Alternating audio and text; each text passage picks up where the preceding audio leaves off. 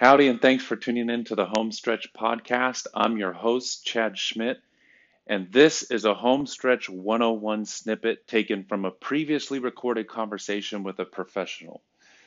You can check out our website, homestretch101.com, where you'll find links to over 100 videos to answer all of your questions when it comes to navigating assisted living and nursing homes. Thanks for tuning in and enjoy this snippet. A lot of the things that we're seeing in terms of identity theft are targeted to people 65 and older. And in fact, the Federal Trade Commission for the last 17 years has rated identity theft as the number one reported incident. AARP has also reported that people 65 and older, their number one threat right now is not necessarily cancer, it's actually identity theft.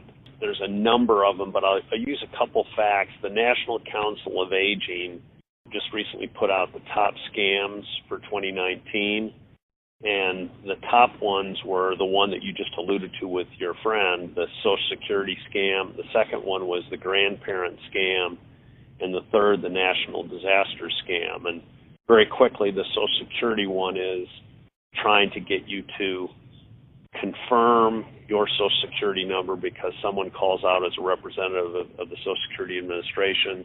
The grandparent scam is a variation on that, but particularly for seniors, they call up and say, hey, we found out that your grandson, granddaughter, niece, nephew, whatever, is traveling to so-and-so, and they've got this off of someone's Facebook post, for example, and said they're trapped in Mexico, they need your money, please send money to this account.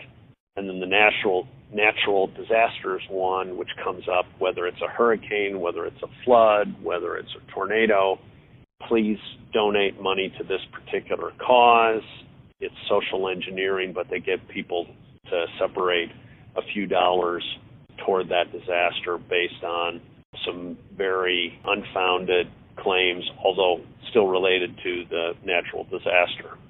And specifically along the lines with the National Council on Aging, the IRS reported that seniors are the number one target of IRS tax scams. Again, the IRS will never reach out to you via email or phone. They will always send you a U.S. registered notice for anything, but people have taken that to the extent where someone will call you and say, please look outside your home. There's a car sitting out there. There's an agent from the IRS that's going to come in and they're going to file a lien against you unless you go ahead and pay me money. And people will believe that and they'll pay money.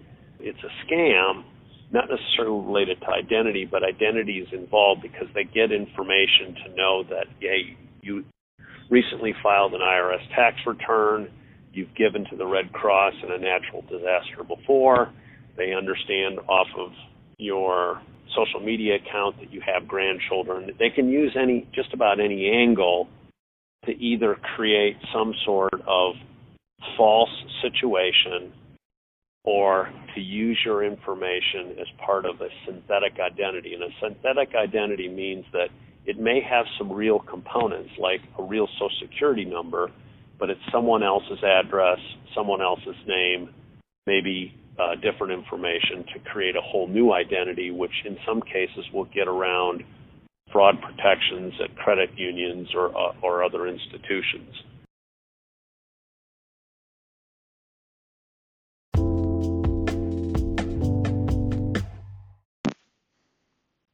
If that answer was beneficial to you or you think it's beneficial to somebody that you know, consider sharing it and pressing subscribe on whatever platform that you're listening to this on.